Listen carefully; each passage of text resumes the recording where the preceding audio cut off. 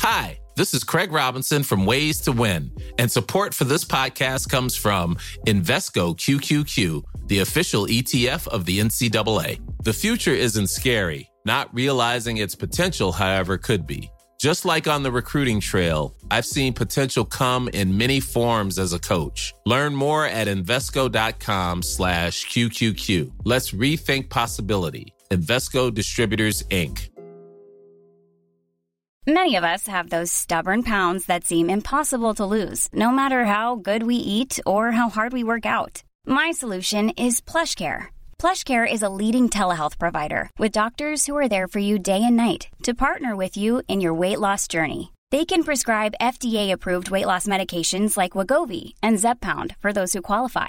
Plus, they accept most insurance plans. To get started, visit plushcare.com/weightloss. That's plushcare.com/weightloss. Talk Radio, live from Westminster. Good morning and welcome to the Independent Republic of Mike Graham. We are live in Westminster. We are back on College Green for the Queen's speech. I know you're going to say, look, we were here just 9 weeks ago for the Queen's speech. What the hell are you doing back there again? Well, I'll tell you what we're doing back here again. We're doing another Queen's speech because there has been an election and Boris Johnson has now got a proper majority. And in order to celebrate that proper majority, he has to do another Queen's speech at which he's going to roll out a whole load of policies, most of which now will actually happen. Unlike the last lot, which didn't happen because about a week after we did the last Queen's speech, there was an election called. Are you with me so far? We've got lots of calls to come. We've got lots of guests to come. There's very high security here. They're taking out the lampposts. They're taking out the traffic lights. They're clearing away all of the people from Parliament Square because the Queen, believe it or not, is turning up in mufti. Apparently when she does it the second time in a year, she doesn't bother dressing up. She's not going to wear a crown. What the hell's going on? This is supposed to be about pomp and ceremony and tradition. Never mind all that. We'll bring you everything you need to know in a short space of time. We'll be talking to Tories. We'll be talking to Labour Party people. We'll be trying to find out exactly what the main planks of Boris Johnson's future policies are going to be. This is, of course, the Independent Republic. We are the fastest growing radio station. We are on Westminster's College Green. This is Talk Radio.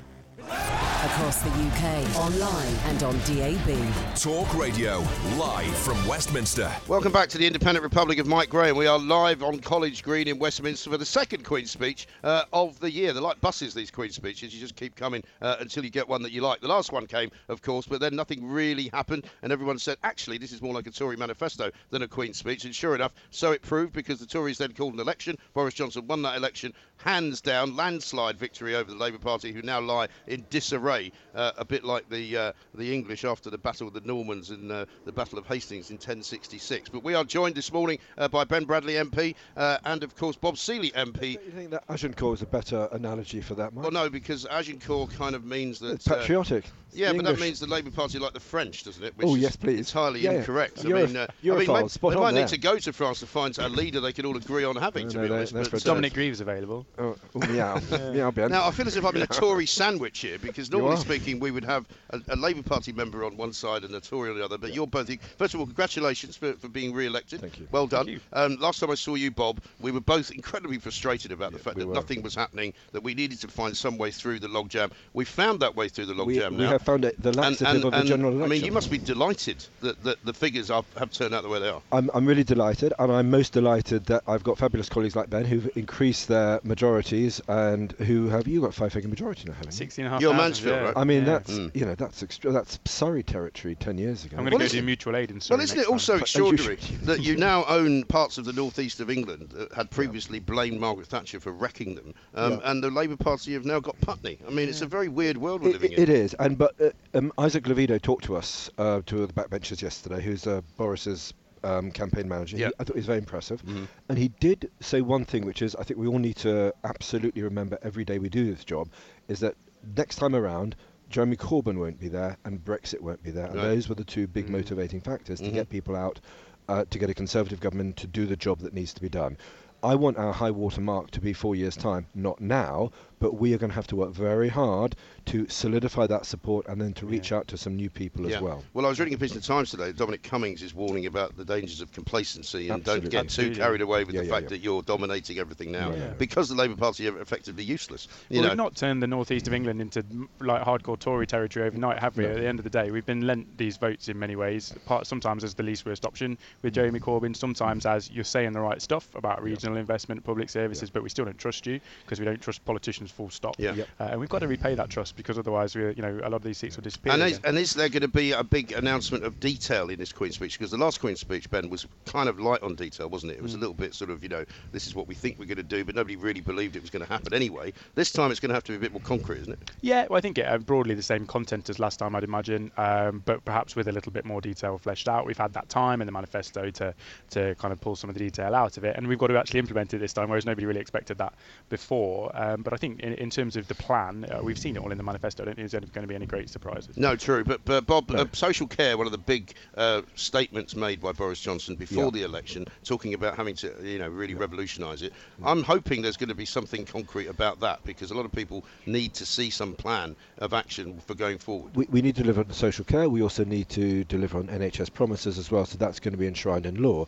And at the moment, the only thing we've got enshrined in law is overseas aid, which I think strikes a lot of people as being very odd. A lot of people would like to get rid of it as well. Some would, or at least make it more palatable, and we're working on ideas to do that, which is why it's great we're going to have a foreign policy review as well, because we've got to keep our influence in the world, and we've got to use that influence, for the best way we possibly can. So I think there will be lots of good things in this in the Queen's Speech, but a critical part of it is going to be the NHS bill, but also the abuse bill, which is again a very important piece of legislation that we need to get in place as well. That was supposed to go through in that very short Parliament that you had after the last Queen's Speech, but it got sort of interrupted. Yeah, but we're picking up. I understand. I'm sure Ben will know. We'll pick up where we left off. So that bill won't have fallen. So I think it's going to be on its third reading now. Yeah, it should get through very quickly. What about the justice system stuff that we're looking at? Because there's a sense that there's a bit of revenge going on here from Boris Johnson with the Supreme Court. Obviously he was not particularly happy with them declaring that he unlawfully prorogued Parliament, and he wants to try and take them away from political decision making.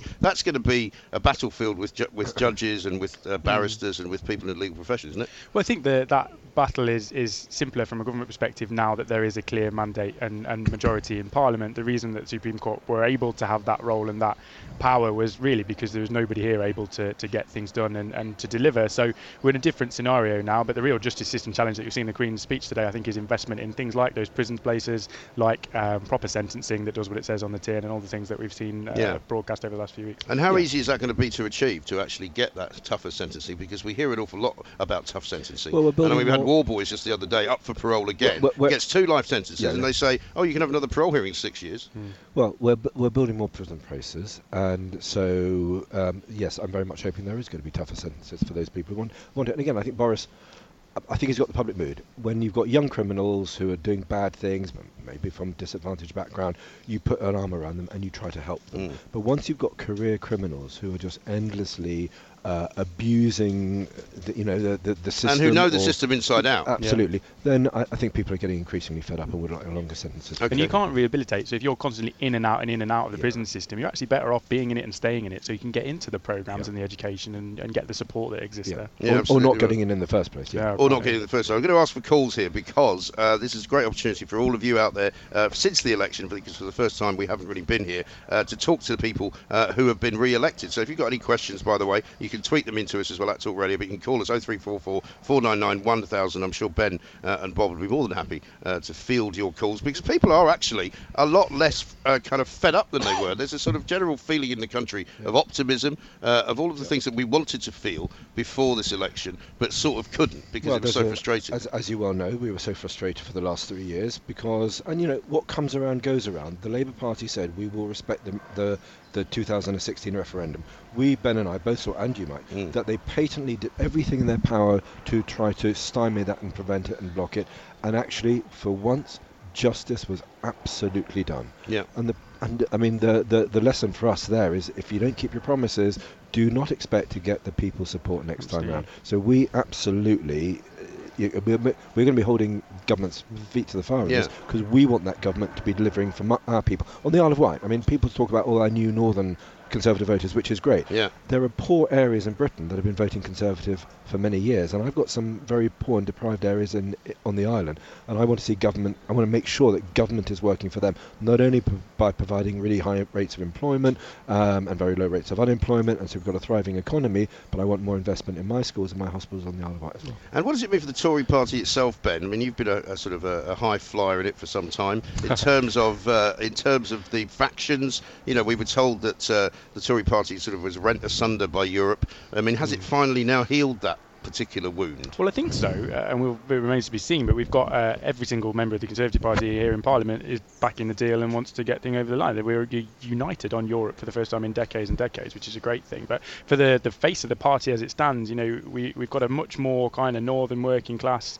parliamentary party. And Bob's right, it's not all about the north, but actually it's about how do you rebalance, so getting some of that cash out of London, frankly, and into our regional economies, which will benefit London too, right? If you're making Burnley a really attractive place to go and live and work, that relieves housing pressure down here in the southeast. So there's lots to be done to rebalance across the board, I think. Yeah, and as far as the European sort of situation goes, the negotiations will begin, I guess, if they haven't started already, after January 31st. I keep wanting to say October 31st, January 31st. But how is that going to work exactly in terms of the way Boris is going to approach it? Is he going to go to Brussels again with a sort of a harder edge? Or softer edge? He's going with a very tight time frame, and I think we are out of the woods for the first time in decades. I think we are at peace over Europe, and the Labour Party isn't. We have got to get out the other end of the trade deal, so things could still go wrong. So I don't want to be... things are pretty sunny at the moment, but we want to keep them that way and make sure we actually deliver. There is potentially a little bit of friction there at the end, but I'm very much hoping not. I think Boris is having a very tight time frame, which is why the legal limit on the negotiations. So again, he's going to hold the European Union's feet to the fire and our own side as well, so we get the free trade deal that we need. But also, I mean, I was talking to Steve Barclay the other day, who's the Brexit secretary, and he was saying, well, we've already got lots of deals in place, so there's no such thing as a no-deal leaving. Yes. It's just how many deals we're going to have done by the end of next year. Now, clearly, the big one is the free trade deal for goods and services, and we need to focus on getting that right. But we've already got lots of bits of those in place anyway. And what are you expecting from America? Because we've been watching, you know, with some interest overnight, of course, the impeachment of Donald Trump, which seems to be a meaningless and rather pointless activity, albeit he doesn't seem to be paying any attention to it. It's not going to go through. He's not the first president to have been impeached. Seems like grandstanding. And finally, we look as if actually we've got a reasonable democracy going. We used to look over and go, well, we can't make fun of anybody else because we're in a hell of a mess. But actually, we could be a bit superior about that this morning. Yeah, well, I think, as you say, I don't think Donald Trump's going to take too much notice. Chances of him actually being kicked out are zero, aren't they? Yeah.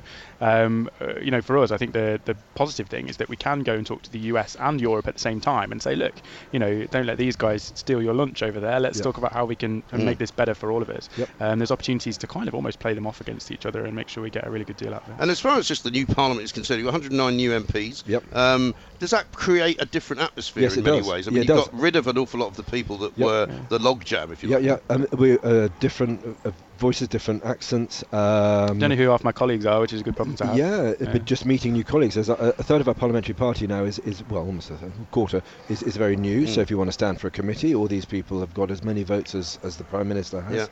So absolutely, it's a new Parliament, and you've got I mean, it feels a bit like I almost feel we're being elected for the first time now, just because we've had so much status in the last 3 years. You probably won't like this comparison, but it feels a bit like 1997 to me. It does, that you've got this kind of new, relatively young Prime Minister, it's very young Parliament, and a very sort of young ideas, and the Yeah. opportunity with the majority that he's got to really do And some good we've things. got great things. I mean, we've got 8 out of the 10 doctors in Parliament Conservatives now. We've got a couple of ex-miners. One from your colleague from Ashfield, Ashfield former Lee. coal miner. Yeah, absolutely. So it's we're a different group. Well, we can crack on and get things done. And I think equally, you know, as Bob said, all these new guys have as much influence in there as any of us. I kind of feel like let's hope they haven't sussed that out yet. Well, but the challenge is finding your way around, isn't it? You've got to deliver for a community. If you've just been elected in Redcar, you've got 5 years to be able to point to something tangible that you've done. And the first challenge is getting around here and figuring out how to pull the levers, because it's not an easy thing to navigate. And what about the Labour Party? Because I've got to ask you Can about I just say, there's one other really important point. 97, there was a sense of arrogance and hubris about the Labour Party, which I thought was really unattractive. We can't afford that. And they have sowed the seeds of that was destruction later, though. It wasn't from at the that beginning. point. At the beginning, it didn't seem like that. The At the beginning, we were so sick of the Tories at that point that Fair actually enough. almost anybody would have been welcome. Fair enough. I think. I'm very wary of us ever becoming that arrogant. I never ever want to see us. But having talked to to people, John Ashworth and a few others in the last few days, I mean, they're not entirely convinced that this is a quick fix for them, and I think they're right. You know, if they don't, it's not just changing the lead of the Labour Party, changing the message, because it didn't resonate even beyond Brexit and Jeremy Corbyn himself. You don't want to be told in a community like Mansfield there's no point aspiring to anything because the elites will never let you succeed. It's not a message of hope. They need to change the whole narrative. It's like the 1930s. It's like a victimhood and looking for victims. People want aspiration as well as support. And well, if they can't get that message now, they never will. But I mean, who, from your point of view, would you like to see them getting as a leader? Because obviously you don't want them to get anybody that good. All the really good leaders, I can't see them ever electing. Look, someone like Dan Jarvis, ex-Parachute Regiment, runs. Momentum aren't going to have him. No, I mean, all the really talented people will, by definition, not get past Momentum veto. Yeah. So Keir Starmer's fine, but he's a sort of North London posh lefty. He's not a lawyer. Yeah. We've got enough lawyers, haven't we? Well, I think so. I mean, 35 in Parliament. It might be a big challenge to Kensington and Chelsea, but I don't think he'd go down that well in my constituency. No. The Labour has structural problems that they didn't have under Neil Kinnock. Neil Kinnock was going in the right direction. Although he failed as a leader himself, he paved the way for others to succeed. Yeah, well, the New Labour project was his project, wasn't it?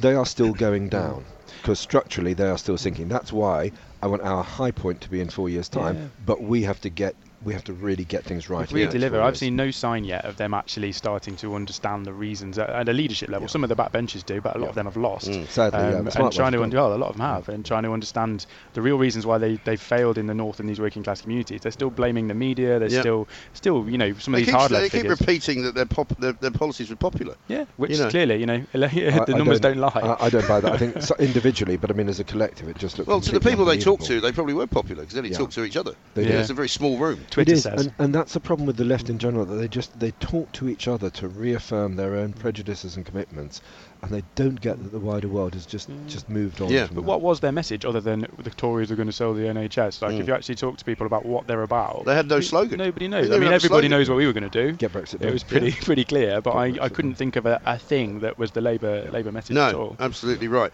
So here we have it. We are here until 1 o'clock. Bob Seeley, thank you very much indeed. Ben Bradley as well, thank you. An unrivaled and unbridled assessment of a parliament in peril and a country in chaos. What's next? Talk Radio, live from Westminster.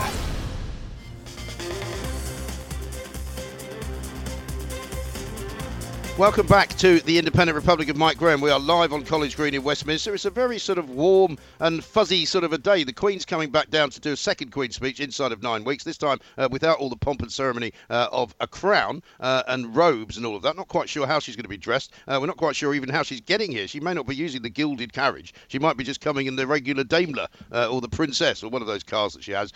We've had a very, very posh car parked outside our office this morning. I'm not going to tell you about that until a bit later on. I'm joined now, though, by Matteo Bergamini, CEO of Shout Out UK. Matteo, very good morning to you. Welcome back to the tent. We didn't know we were going to be here until quite late last night. And it feels a much more kind of relaxed scenario than everything else we've done for the whole year. We were down here last Friday after the election results, but we were all a bit spaced out because we've been up all night. This, for the first time, feels like a new beginning, doesn't it? Well, it kind of does. I mean, Parliament's got a majority. Yeah, imagine that. I can't remember the last time that happened. No, nor can I. I mean, it was quite a long time ago, actually. Well, to be fair, Theresa May had one until she threw it away. Well, that's true, but I mean, nobody remembers that. That feels like literally 20 years ago, doesn't it? It really does. It really does. It does not feel like... I mean, everything's been sort of concertinaed into the last 2 or 3 months, it feels. Yeah. I mean, it's ever since 2016, we've kind of been on this ridiculously crazy roller coaster, and now it kind of seems like we've come to the stop. We've got a majority. It's clear that Brexit's going to happen, and we're now going to have to move on. Now, you look a lot at the way that young people vote in this country. I've seen, as I'm sure you have, the map of 18 to 24-year-old voting, which basically shows an entirely red United Kingdom, apart from a little bit of yellow up in Scotland. Is it true to say that there are no young Tories? Because I'm not sure that's right. No, there definitely are young Tories. I think it's no new news that the majority of young people are sort of a bit more left-leaning. They are a bit more pro-Remain, all this kind of stuff. But of course there are there are young people that are Tory voters. There are a lot of young people that got elected as Tory MPs. There are a lot of young Tory MPs, 109 new MPs, and quite a lot of them are very, very young. And in fact, I've heard a couple of them on the radio already. Very impressive sounding, very knowledgeable, very good on detail, which is something that we really need, I think, in Parliament. No, I completely agree. I mean, one of the things that my organisation, Shout Out UK, stands for is to try and get young people involved in politics, regardless of who you vote for, who you stand for, whatever else is, but you need to get involved. And I think that election was a massive success. Yes, in terms of our you've had an generation. interesting sort of interaction on social media, because you were telling me that you tried to launch a sort of campaign to get more young people involved. Tell us what happened at Facebook. Yeah, so just a bit of backstory. So we run political literacy and media literacy programs in school. So political literacy is about teaching people about the basics around how a democracy functions, understanding first to past the post, what is a councillor and MP, how bills become laws, all the sort of bare-bone basics around a democracy, as well as media literacy, so how to critically analyse the information they consume either online or offline, as well as understanding misinformation, disinformation, and fake news. And obviously, because it's coming up to the end of term and all the rest of it, we put out a couple of ads on Facebook to promote our political literacy programs and media literacy programs. And do they take place outside of school, or are they sort of incorporated into the school day? So most of them are incorporated into the school curriculum, so either as enrichment or PSHE.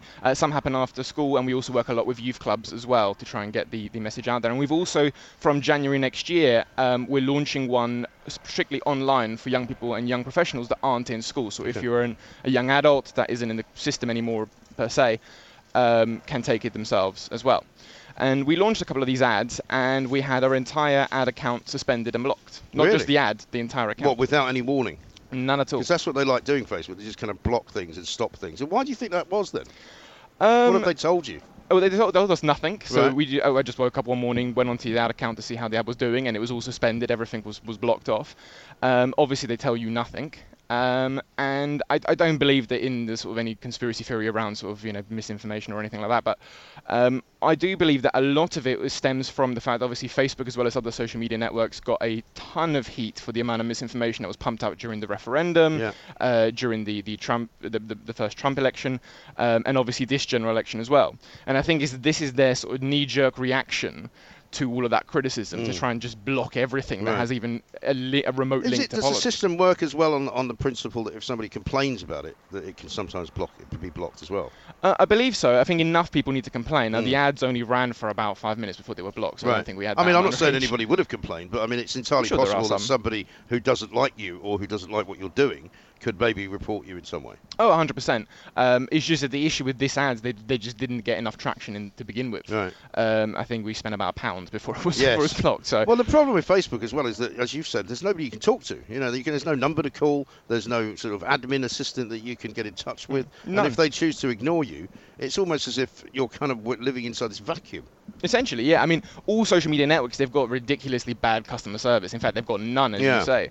And I think what this shows us is how ridiculously unprepared social media network sites are to dealing with misinformation online. Yeah. Because they've gone from essentially nothing and allowing anyone to publish anything to this censoring almost everything. Yeah.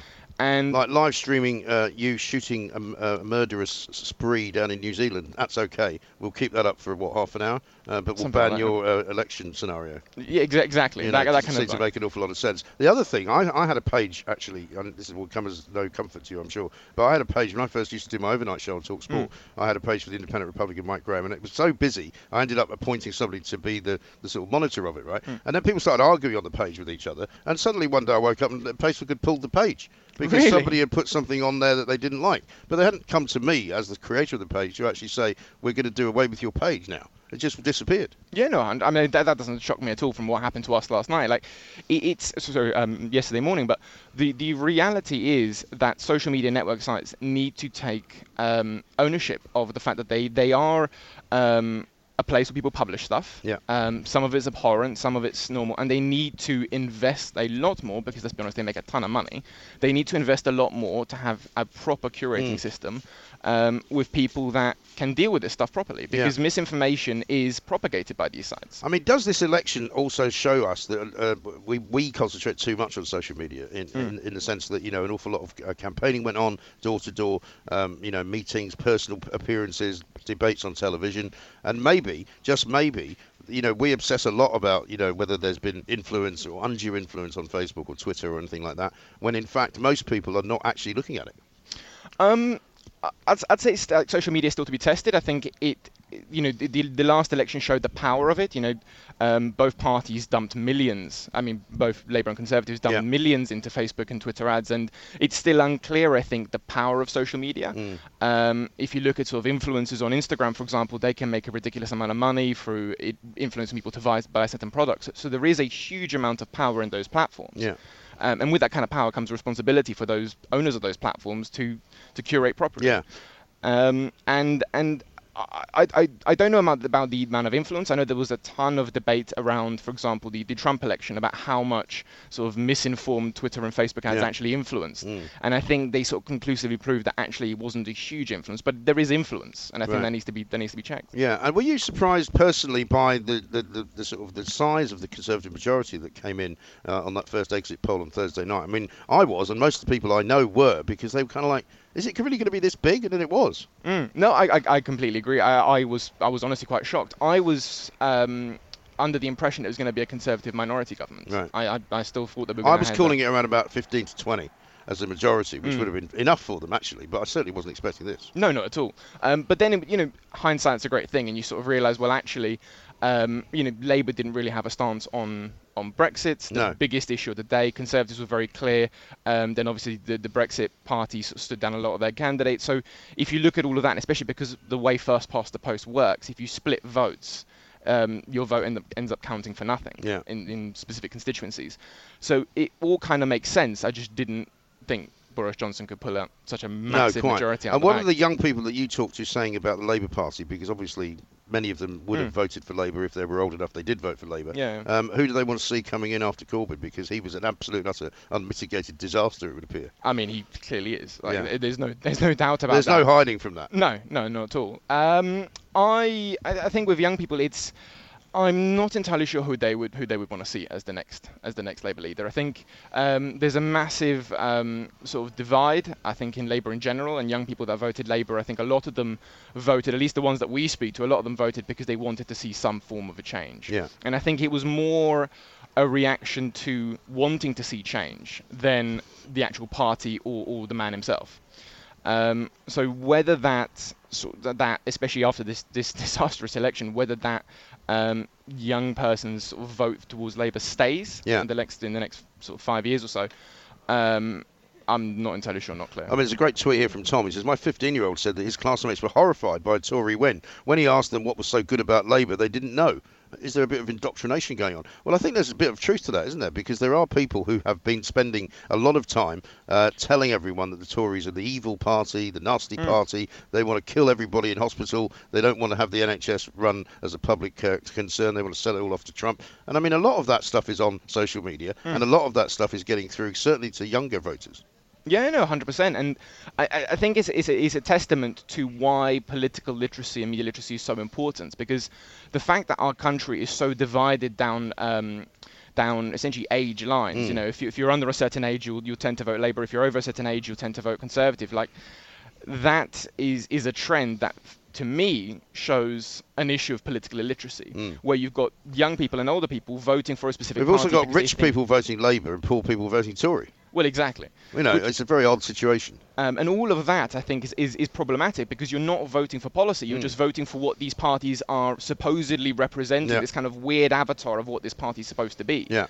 When in reality, you need to read the manifestos and make decisions for yourself. Yes. And I think a lot of people aren't doing that. And this is partly because, frankly, you can quite easily, in this country, hit 18 and not once talk about politics, not once talk about parliament, so that when you become part of the franchise, you have no idea other than the sort of information that's fed to you. And then whoever your circle of friends are, whoever your parents voted for, all of that plays an undue influence, and you're not making a decision up yourself. So maybe it's time we actually had proper, constitution lessons, proper political lessons. My worry would be, though, of course, that if the teachers who are currently in the schools are teaching it, that they'll only teach one way, and that will be to the Labour Party's way of thinking. So that is an issue, but the way so for example, when we teach political literacy in schools, the way we deal with it is we teach the system.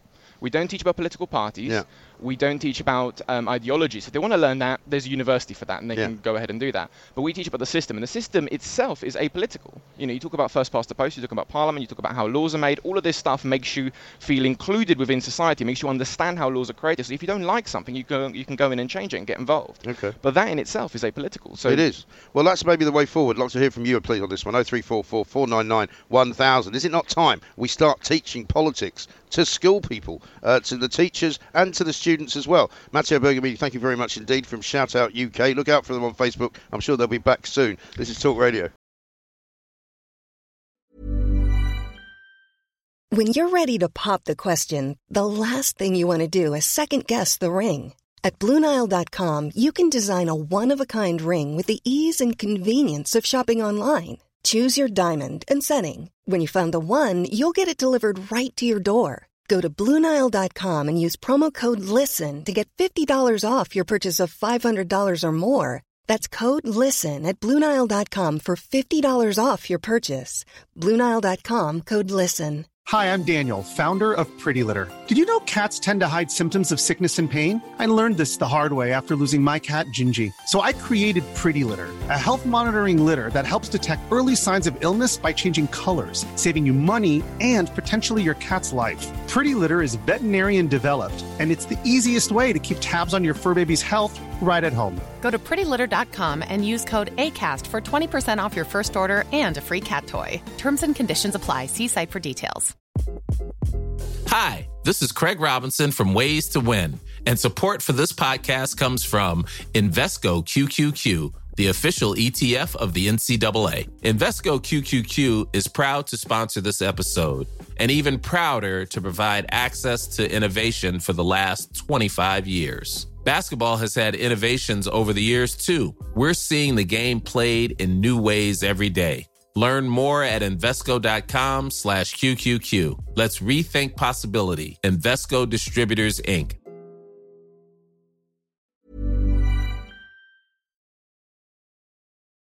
Across the UK, online and on DAB.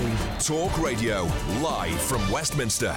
So we've got a very, very busy day ahead of us. The Queen should be arriving here any time now. She's on her way from Buckingham Palace. The sort of cavalcade gets here and she then sits down and makes her speech around about 11:30. We'll bring that to you, obviously, live as it happens. Also, what we're going to do now, though, is talk to Jonathan Reynolds, who is Shadow Economy Secretary, MP for Stalybridge, Hyde, Mossley, Longdale and Duckingfield. That's a long title, isn't it? I'm very impressed you know all the towns in my constituency. Somebody wrote it down for me. But, I mean, there we go. What can I tell you? We have absolutely transparent information on this show. We don't pretend we know things that we don't know, and if we don't know things, we ask about them. But congratulations for getting re-elected. Thank you. A lot of your colleagues didn't quite manage it, though, because it was pretty disastrous on Thursday for Labour. What's your view of what went wrong? Well, look, you've got to be humble and you've got to be honest when you've been defeated on the biggest scale since 1935. I think you've got to just start off with, as painful as it is to say it, people said to us they didn't think Jeremy was a credible candidate for Prime Minister, and they didn't think the programme Labour was offering was a credible programme, even if they liked individual bits of it. So you've got to just say that, right? And colleagues blaming the media or blaming the voters themselves, I mean... I'm so glad you said that, because I've spoken to many Labour MPs from sort of the overnight show we were doing on Thursday to Friday until through Friday, even since then, and they've all had some ridiculous excuse. You're the first person I've spoken to who's actually been realistic about it, because you do. I mean, sometimes you mess up and you might as well just admit it. Yeah, and frankly, the judgment of an election is often pretty savage, but that's what elections are. And if people tell you, and if you knock on doors in your own constituency or anyone else's, you'll find out why you've won or lost that election. And I take no pleasure in saying we've been rejected like that. I would have loved to be here as a new minister, getting an appointment. Did you see it coming, as it were, or did you see something like this coming, but not quite so bad? I didn't think we were ahead. I mean, the polls obviously had the Conservatives ahead. As the campaign started, it was really clear that we were in some significant trouble. Particularly, you often areas in your constituency, right? And if we are getting, 5 out of 10 people here, that's better than last year or not as good. If we're getting either areas where the Conservatives will always be ahead, but you're expecting some support. So you really, if you know your area, and I've been an MP and a councillor in my seat for quite a while now, so you really know. And you know what people are saying, and these days, because of WhatsApp, you're conferring with colleagues and that sort of thing. And there was very serious concern early on from Labour voters saying, we don't like the government, we don't like the Prime Minister, we like our local MP, but we don't like the idea of Jeremy being Prime Minister. And I think that's harsh, but look, I don't get to decide. The public do. And but you do get to decide, presumably, who the next leader is, or at least you have a part to play in that process. The process at the moment, as far as I'm aware, has Emily Thornberry running, very possibly Keir Starmer. I don't think anyone else has actually sort of formally declared themselves open for it. I presume that will go on for a while. But, I mean, a lot of people telling me, from inside the Labour Party as well, that this shouldn't be taking as long as 3 months. Well, for me, I want the new leader in place so they can run the campaign for the local elections and the mayoral elections in May. So for me, that would be in place before the beginning of April. I think you need some time to do a contest. You've got to get around all parts of the country. That's very important, I think, to see. So a time scale like that is fine for me. I'm going to be very choosy. I think I know what Labour needs to do. I think there's no easy answer where you just say, let's go back to how it was in the 90s or the 70s or whatever.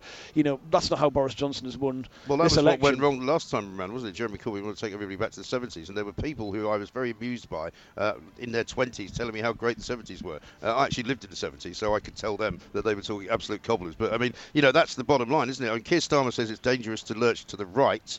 I don't think many people have seen such a lurch to the left as Labour has seen over the past few years. Well, I wouldn't say it was a return to the 70s, but look, that's in the past, and again, the public have given their verdict on it. Look, I think the danger is, I think the last Labour government did a lot of really great things, but I think I agree with you. Near the end, I think there was a strong sense that it had lost a bit of its moral compass. It had made a big mistake on Iraq. A lot of members felt it was, looking at the opinion polls, trying to split the difference between different things, and it had lost that sense of moral mission. Now, you can call that left wing or right wing, doesn't really matter. I think that the crucial thing is there are some big problems in this country around, insecure work, low wages, regional inequality, but it's about having a credible platform to do that. So I'm not looking for someone just to come along and say, I'm the new Tony Blair, let's go back to that, because that was right then, but it isn't right now. And I think if that's what Keir is saying, I think he's probably in the right space on that. But I want to make sure that they can have the right approach, that they can do the job, because it's a lot of years as the opposition leader now. There'll not be an election, I wouldn't say, till 2024 probably. So can they do the job? Can they appeal to all parts of the country? Not this patronising stuff around, they've got to be from a certain part of the country. I mean, as a northern right, I'd love to see northern prime ministers. I mean, I don't know where that's coming from. Northern, that's exactly right. I mean, Boris Johnson is hardly your epitome of a northern working class man, and I mean, he's just won a load of seats up there, so that's clearly not the issue. Absolutely. And it is, as you say, patronising to say to people, oh yeah, well, as it was patronising to say, as I heard Lisa Nandy basically saying, oh well, you've got to be for Leave in the Labour Party if you're in the Leave constituency, and for Remain if you're in a Remain constituency. Didn't work. No, and I think it's patronising to portray the country that way. One thing that really gets to me is, so my constituency, for people who don't know it, is about sort of 10 miles from the centre of Manchester city centre on the east side before Derbyshire begins. There are places within Manchester itself that are really different to each other. Like a place like Didsbury is totally different to Harper Hay. There are places within Hyde. G Cross is a very different place to Newton in Hyde. And if you're from those places, you understand that. The idea that, whether you're a Brexiteer or someone in the Labour Party saying, everyone around here is the same. I find that really patronising. Exactly. It's the same when people say about the wealthy parts of London. Yes, there are plenty of parts of London which are completely and utterly deprived and have always been deprived and will probably always be deprived. But, that's the way of the world, isn't it? And what do you think about the suggestion that we had from our last guest, Matteo Bergamini from Shout Out UK, that we should really be teaching more about the political system of this country in schools? We should be making people more politically literate. We should be making them a little bit more educated about the way that things work. Because I worry that an awful lot of what we've seen from some of the young of this country about the Labour Party and agreeing in very many ways with what has been a massive failure is going to kill the Labour Party off. If those people grow up and think that what the policies of Jeremy Corbyn were good for and are going to continue with that, the Labour Party's never going to be in power. Well, I agree with teaching more about the process, because I think, you'd be surprised by how many people think that if you're the local MP for the area, all the things the government's doing are down to you. Right. If you're an opposition MP, so there's more about the process. I don't agree with the second bit of what you said, because I think the core of the huge support Labour gets from young people comes from the fact that for the first time in this country's history, the current generation of young people are going to be less well off than their parents. They're very asset poor. They're getting on the housing ladder much later, if at all. Their pensions are far worse compared to the sort of booming generation after the war, and they want some answers on that. And I think I always find when even Conservative colleagues say, they want to appeal to young people and they want to, think it's about how they communicate the message. The bottom line is this, there's a lot of people renting on very high rents. They're getting very poor security.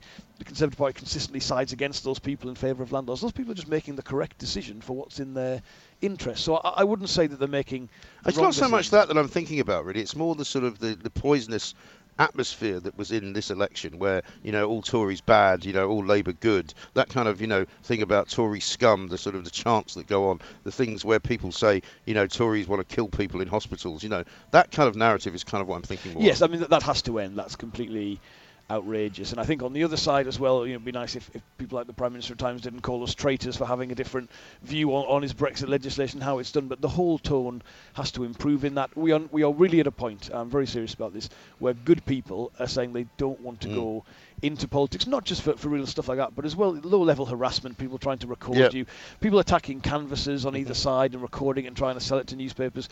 When those people are volunteers, right, they're just participating in the democratic process. They're making it the election what it should be, which is a dialogue and participation. And I think that some of that is going, and we need to improve that.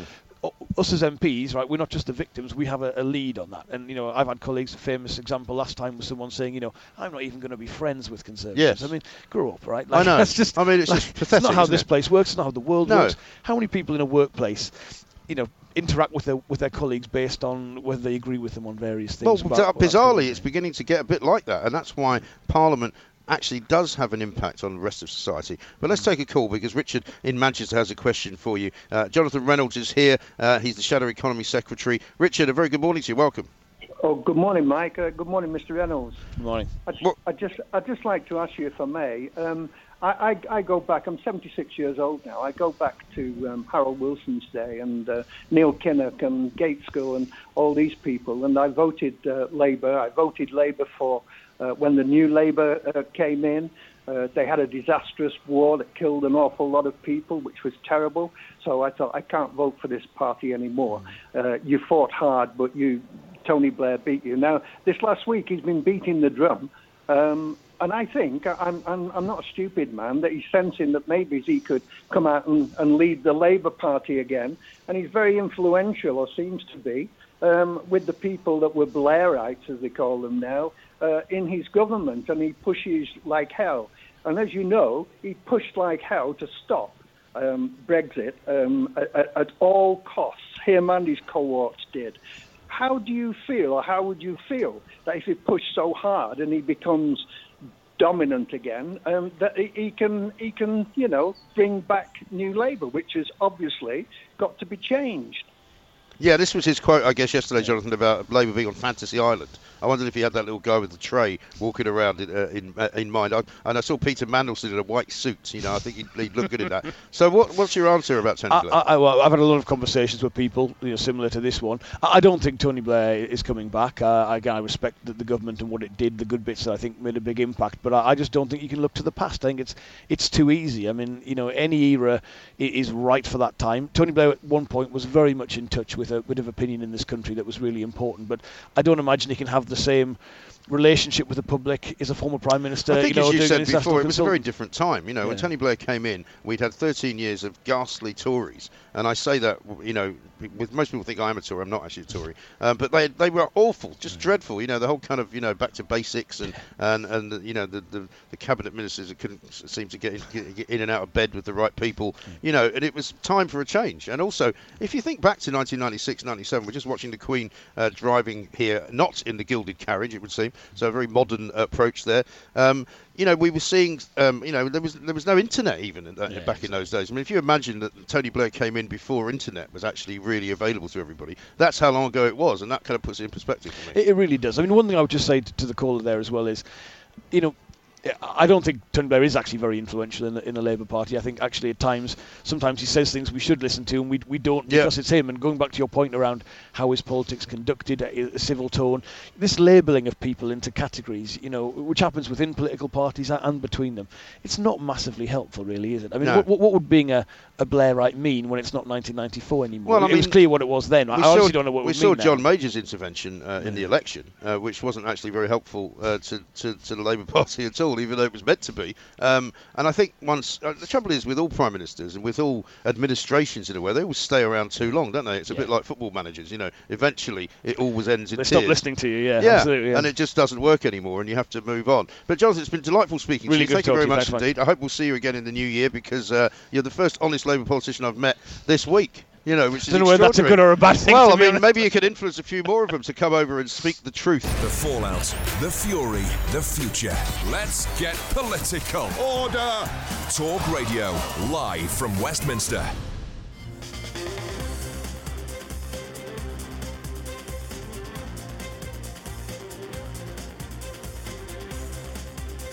Welcome back to the Independent Republic of Mike Graham. We are here with you, of course, all the way through until 1 o'clock.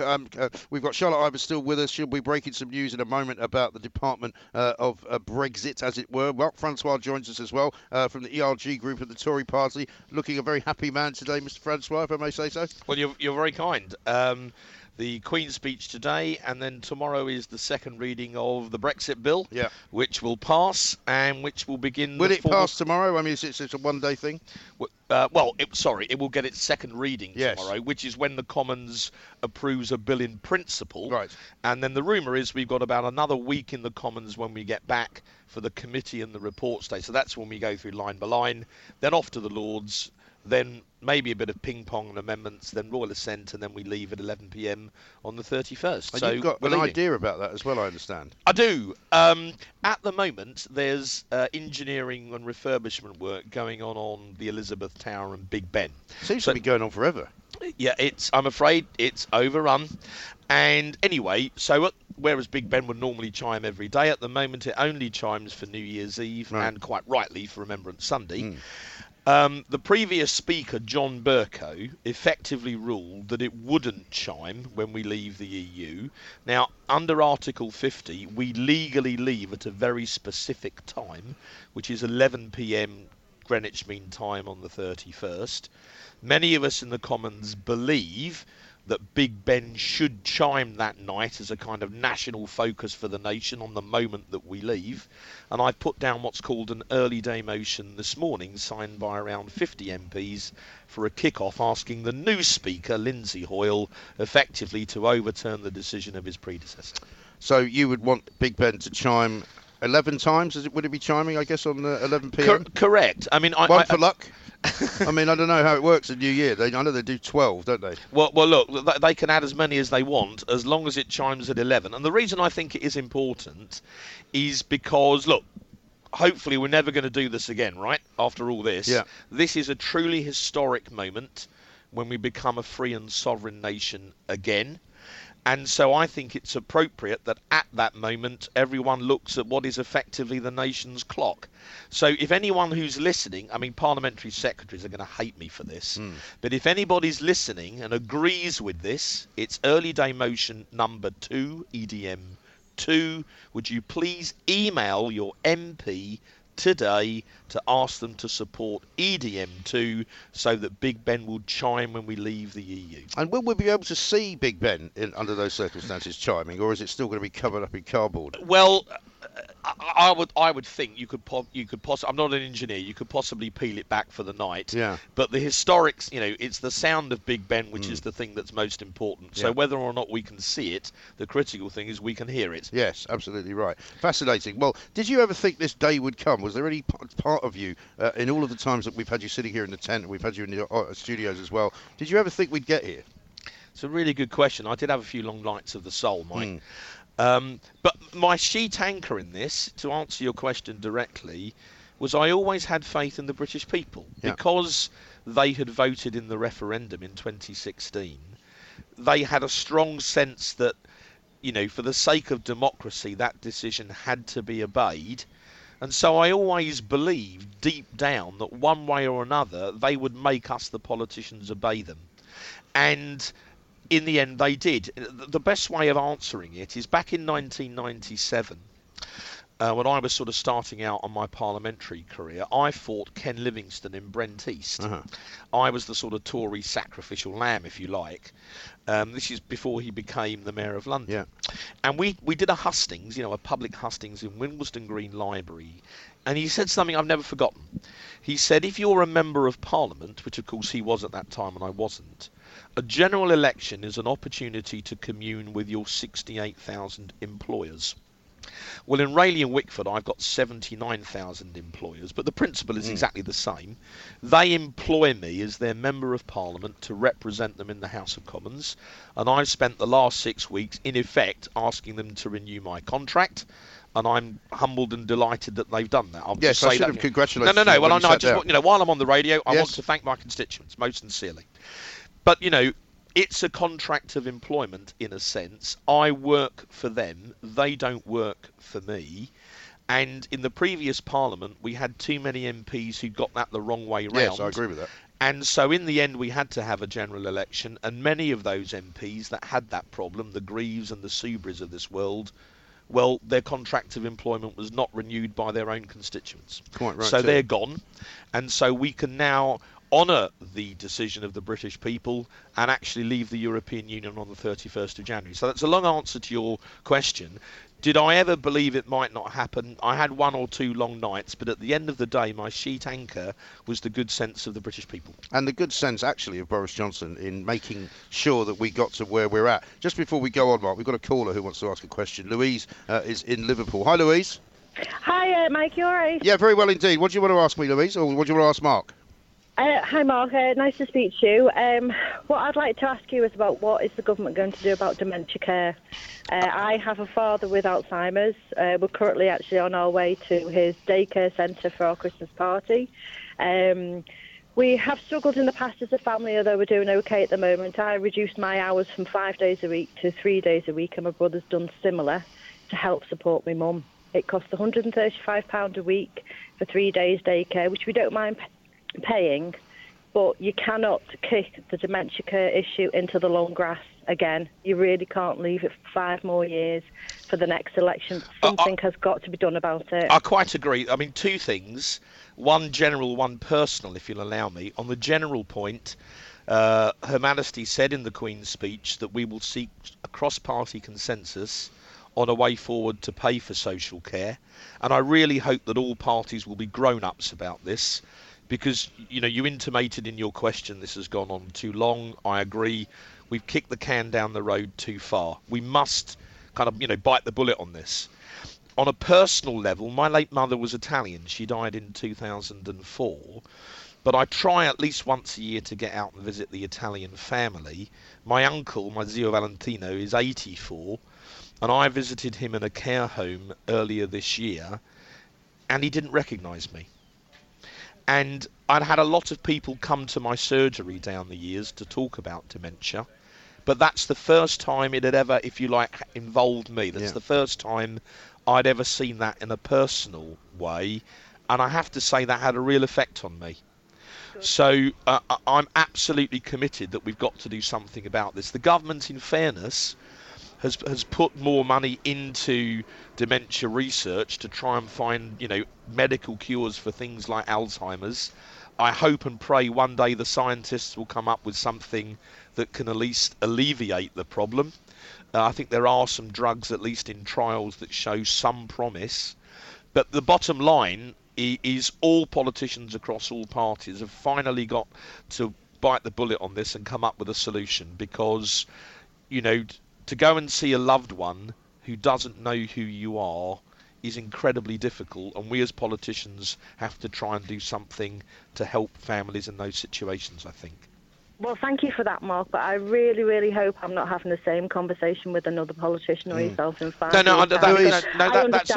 understand it's difficult. It's difficult for you, but if you saw that BBC report last night on the 6 o'clock news, it is heartbreaking. There are millions of families in this country that are suffering mentally, emotionally, physically and economically, and it's just not good enough. I'm not having a go at you personally, but it has got... No, I didn't take it that way. All I would say is... It has sometimes been a political football, but now that we've had an election, we're going to repeal what's called the Fixed Term Parliaments Act. That means we're unlikely with this majority to have another election for at least 4 or 5 years. So that provides the space for politicians to take brave decisions without having to have a general election, so that hopefully we've now got an opportunity to solve it once and for all. Let me ask you a question, Louise. What would you like to see happening? What would help you as a family? What would help us? Well, not having to worry about selling your home if my dad has to go into full-time care. Yeah. It should be on the same level as cancer, and it's wonderful that all this money goes to cancer, and it is as it should be, but it should be on the same level. Dementia care is a ticking time bomb. It's been a ticking time bomb for the last 15, 20 years, and it cannot, under any circumstances, be kicked down the line. I really appreciate what Mark has said, I really do, but unless something is done about it, and something is done within the next year at the latest, something has got to be in place. They've got to do something quickly. It is one of the biggest things in the country. Louise, I can't speak for the government. I'm a backbencher, so I don't want to kid anyone that what I say is going to be... No. But look, there was a thing called the Dilnot Commission a few years ago, where they got, I think it was Andrew Dilnot, to look into this and, to recommend a solution, knowing that whatever solution you recommended was going to be controversial. And he recommended that we should adopt a system whereby a family would have to pay the first part of care, say somewhere between £50,000 to £100,000, right? And then after that, the state would take up the tab thereafter. Now, you could argue what the figure should be, but the principle was that people should save for those circumstances, pay for the first few years, as it were, and then after that, the taxpayer would carry the rest. I personally think that might be a way forward, but I'm not, for the avoidance of doubt, speaking for the government. That's an option, but one way or another, I think the bottom line is we must bite the bullet on this, and in that, you and I are in complete agreement. Absolutely. It would be a good idea if we had a dementia care insurance policy so that people could pay into it when they are, say, in the 20s onwards. Well, that's kind of where Dilnot was going, Yeah, that's certainly one way. Louise, keep in touch with us, please, because we'd like to talk to you about this a bit more. I'm sure we will be talking about the whole social care scenario at one time or another coming up throughout the course of the next few weeks as well, while we await the leaving of the European Union. I've got a tweet here for you, Mark, from LJP, who says maybe church bells all over the land could be rung with Big Ben. So you maybe add that in as an addendum from the Independent Republic. Well, that's an interesting thought. I'm not sure if my local rector will thank me for that. But the good bell ringers of Rayleigh are a hardy lot. One quick thing before I go, Mike. Yes. We were talking before I came on. Did I have any funny experiences from the election? Yeah. Well, halfway through, one of my volunteers called me over and said, the chap at number 22 wants a word with you, sort of thing. So I go bounding up the pathway and I said, "Hello, sir," and he says, "Look, son." I'm 54, Mike. "Look, son, I only want to know one thing." I said, "Okay, so fire away." He said, "Where do you stand on Brexit?" And I thought, and I said, "Forgive me, sir, do you not own a radio or a television?" And he said, "Don't give me all that politicians waffle. You leave or remain."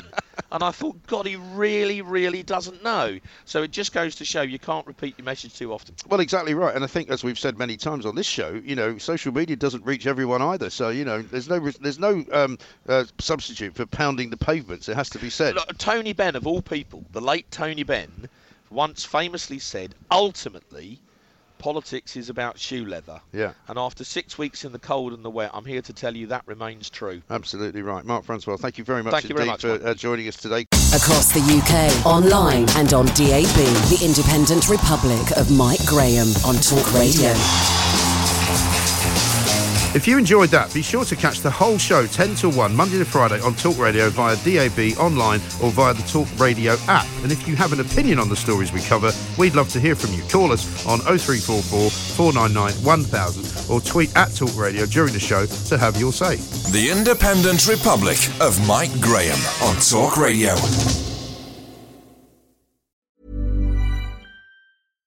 Hi, I'm Daniel, founder of Pretty Litter. Cats and cat owners deserve better than any old-fashioned litter. That's why I teamed up with scientists and veterinarians to create Pretty Litter. Its innovative crystal formula has superior odor control and weighs up to 80% less than clay litter. Pretty Litter even monitors health by changing colors to help detect early signs of potential illness. It's the world's smartest kitty litter. Go to prettylitter.com and use code ACAST for 20% off your first order and a free cat toy. Terms and conditions apply. See site for details.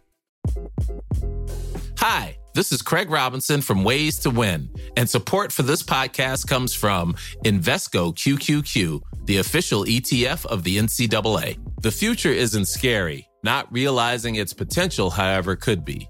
Just like on the recruiting trail, I've seen potential come in many forms as a coach. Learn more at Invesco.com/QQQ. Let's rethink possibility. Invesco Distributors, Inc.